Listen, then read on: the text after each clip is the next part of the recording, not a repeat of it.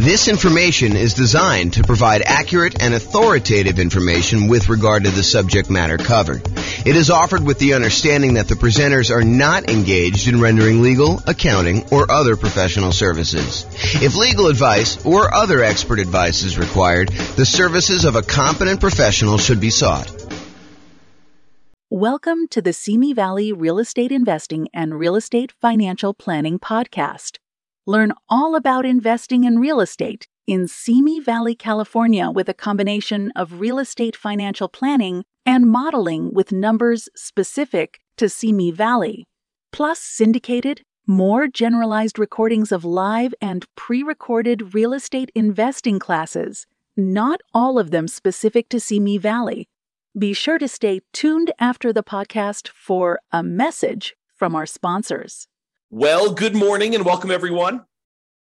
Today we have an interesting class. Oh, by the way, I'm James Orr.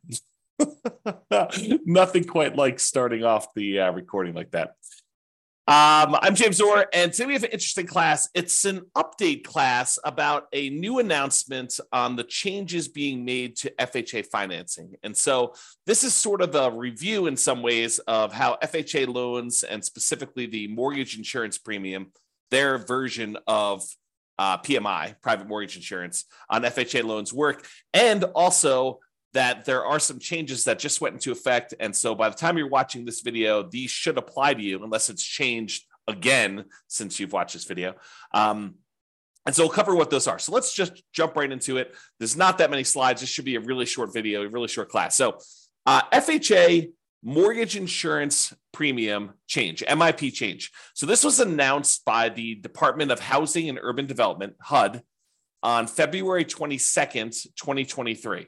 So they announced it just about a month ago. It's March 23rd, 2023 as of today. So February 22nd, 2023, this was announced by HUD, and it goes into effect. It applies to mortgages endorsed for this insurance by FHA on or after March 20th, 2023. And I have a typo here, so I'm going to just correct that now because otherwise I won't come back.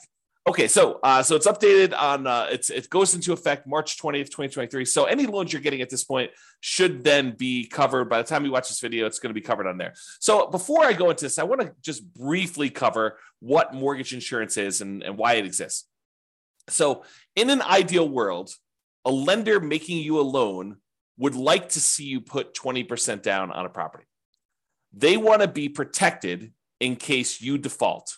So they say, hey, look, we really would prefer that you put 20% down. That way, if for some reason something happens to you and you're unable to make the payments on the loan, we can go ahead and foreclose after a reasonable period of time, and we could take possession back of the property, and then we could resell the property and ideally get all of our money back out after all expenses.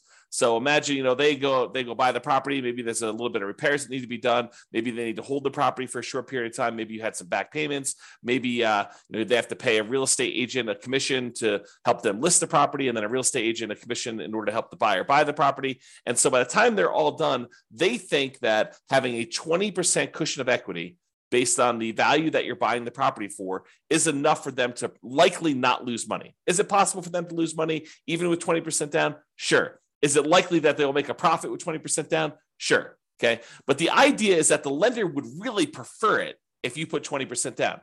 However, they've realized that not everyone has 20% down, or not everyone wants to put 20% down. And so they say, look, okay, you want to put, in this case, 3.5% down or something less than 20%. I'll tell you what we'll do. I'm willing to make you that loan. However, in order to protect me, I'd prefer it if you put 20% down, but in order to protect me in case you default, I want you to go to this third party, and I want that third party to guarantee, to ensure me that if for some reason you do not make the payments as agreed and I have to foreclose on the property and then I have to go and take possession of the property and then resell it, that I am not going to lose money on this deal. Okay. And the terms of that might be a little bit varied depending on who it is and how it's all structured. But the idea is that the insurance company, this third-party insurance company that you're paying, is insuring the lender in case you default because you're putting less than 20% down, and they feel they want that extra security in order to be willing to give you the loan. Okay? So With FHA is a loan program, and I don't like, this is like the layman's version. You know, if you want the really technical version, go find someone else. But FHA is a government kind of like backed program by the Department of Housing and Urban Development, where they will help lenders guarantee this loan by being the insurer of choice, right? They're the ones that are being the mortgage insurance premium. They're kind of collecting it. And if the lender then has a default, then the FHA with their mortgage insurance premium will come in and help do that. So what happens is you have a certain interest rate for the loan. And then in addition to that, you have this mortgage insurance premium. And what has changed is that mortgage insurance premium as of right now. So it used to be a certain number, and it varied depending on how much you put down. I'll show you the table here in a second. But now it is less. And I think the amount less it's 30 points, which we'll talk about what that means exactly.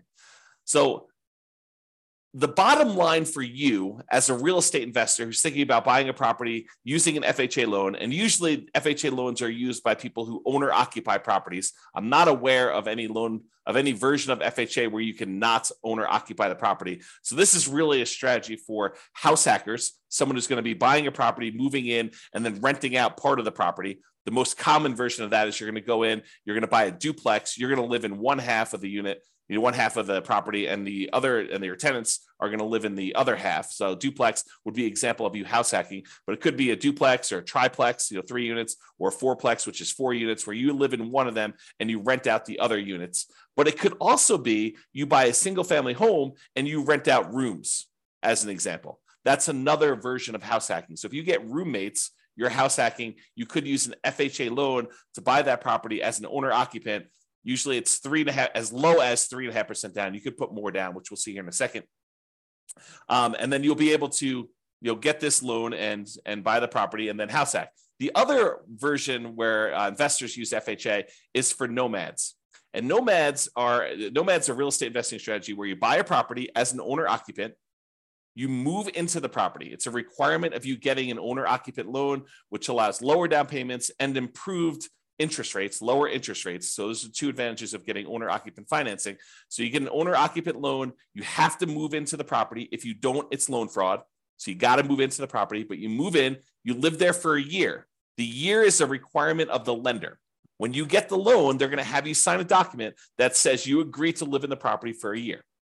So if they change that policy, if they ever come and they say, hey, you now need to sign a document that says you'll live in the property for 2 years or 5 years or whatever, then we will start teaching the strategy is you move into the property, you live there for 2 years or 5 years or whatever the strategy is. We are complying with all the terms of the loan.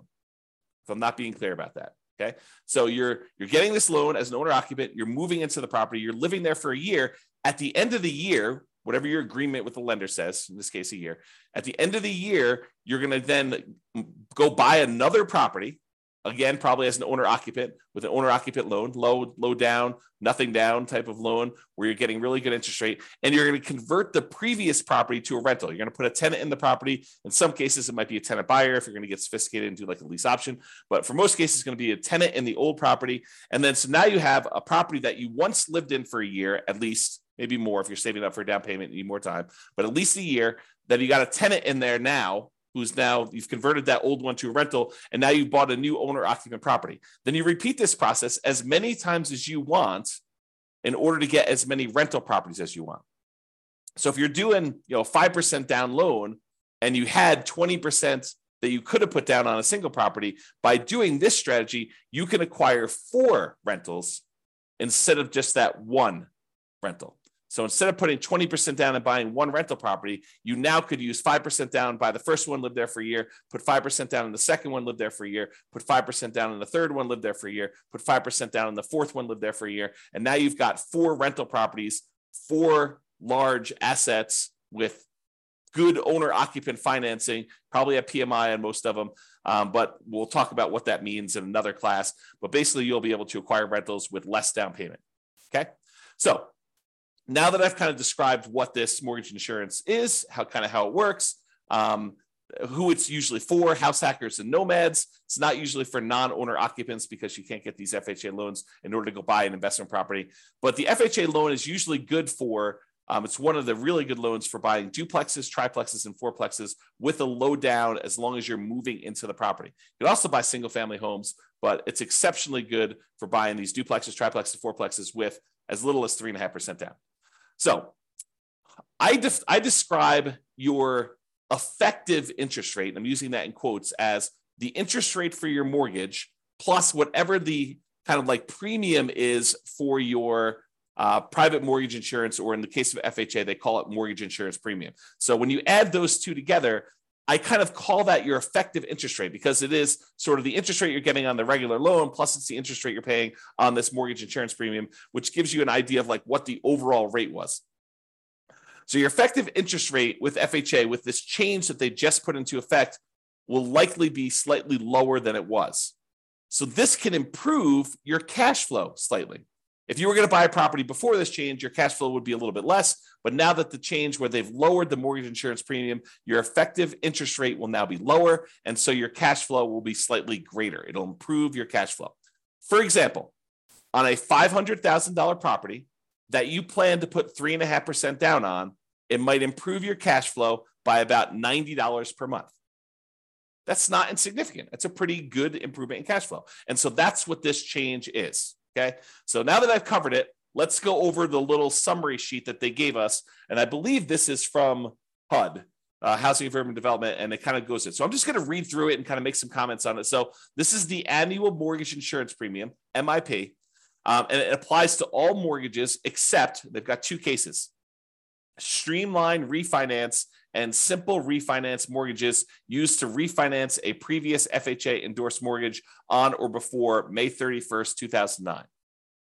So apparently it doesn't apply to those. So if you have that, or you think you have that, talk to your lender and try to find out if that applies to you. I don't even know what that means. Again, I'm a layman, but I'll try to help you as best I can. But that's what I would ask your lender if that applies to you. For most of you getting a new loan, it does not apply to you.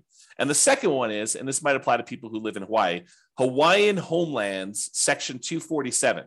Again, I don't know what that is. I'm not an expert at that, but Hawaiian Homeland Section 247 does not require annual mortgage insurance premium. So apparently this doesn't apply. So you don't even need to worry about it. It's better for you anyway.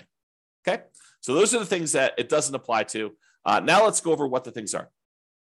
So they break this down into mortgage terms more than 15 years, for example, a 30-year loan, or mortgage terms of less than or equal to 15 years. And that's the second group. Let's go over the ones for more than 15 years first, the 30-year loan programs, which I think is going to be the more common one that you will use as a real estate investor. There are some exceptional circumstances where you may choose to do a 15-year loan, but I think for the overwhelming majority of real estate investors, they're going to choose a 30-year loan, something more than 15 years, definitely.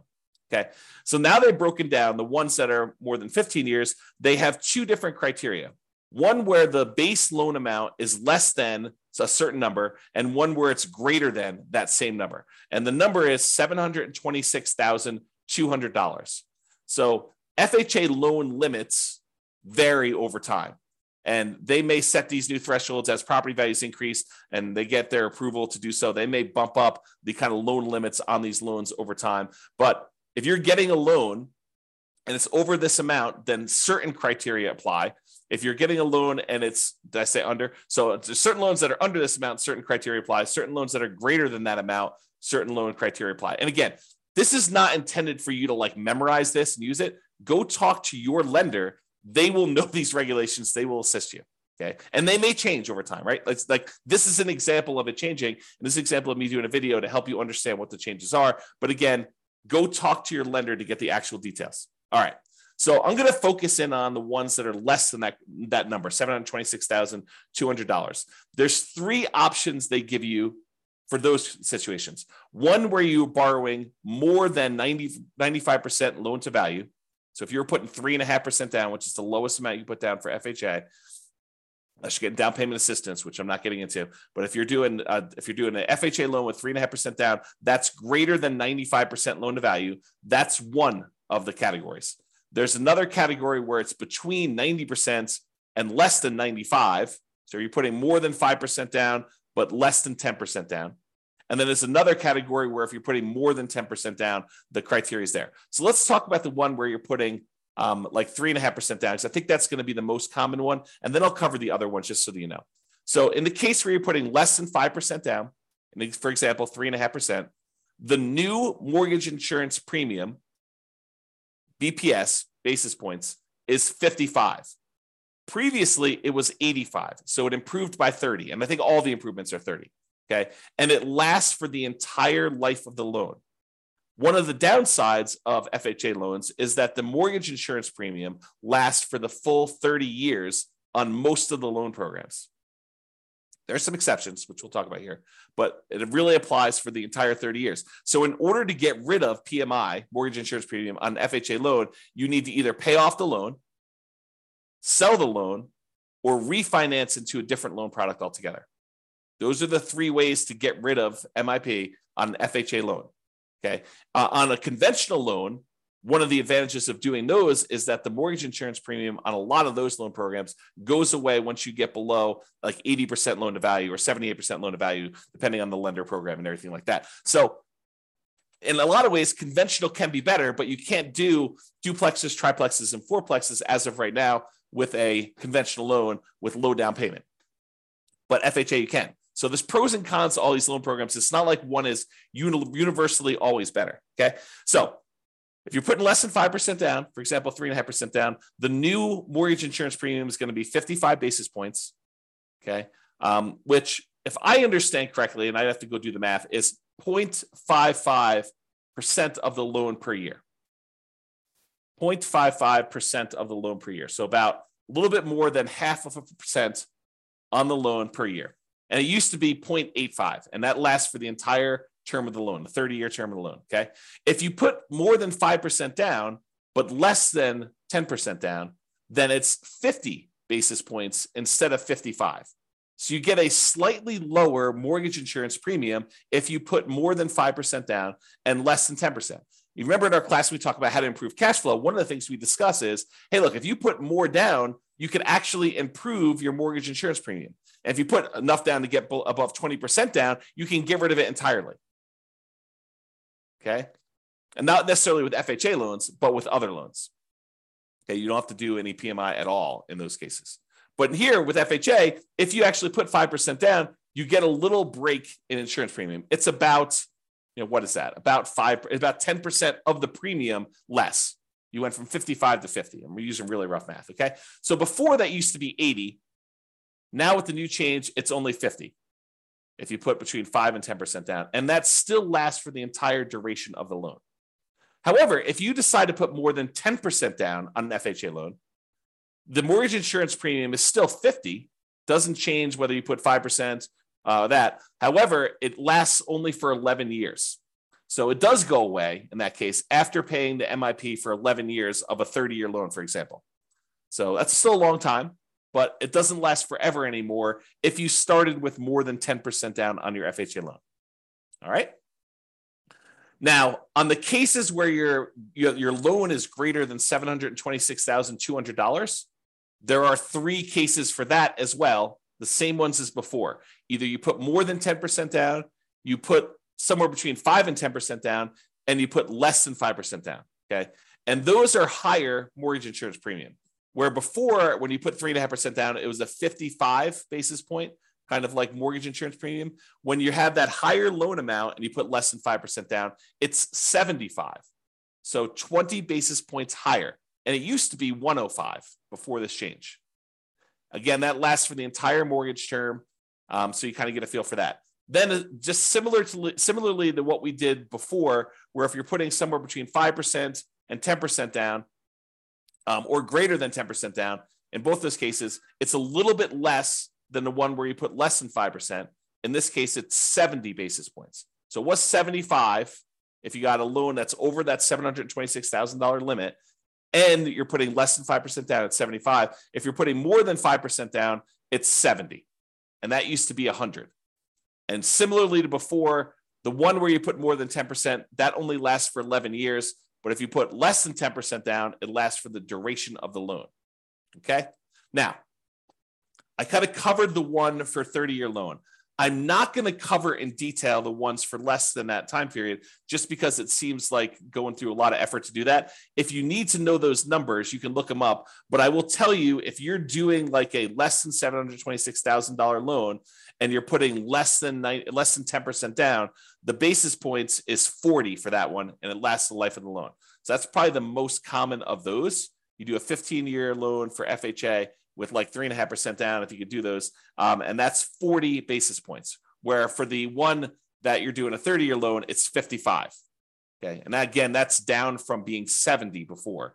Now it's 40. Right. But if you want to go look at all these, you can go look that up. If you're think about doing a 15%, a 15-year loan or something for FHA, go talk to your lender. They'll give you this sheet showing you what the breakdown is for these, or talk to them about, what's optimal for you to kind of improve your cash flow to make it the most you can.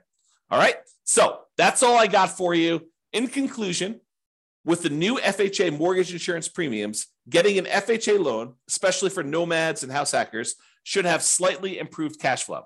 Got to put a little TM on this puppy. Okay. For nomads and house hackers, they should have slightly improved cash flow. Changes should be in effect by the time you watch this video. For example, on a $500,000 purchase price, it might be improved. Your cash flow might be improved by about $90 per month.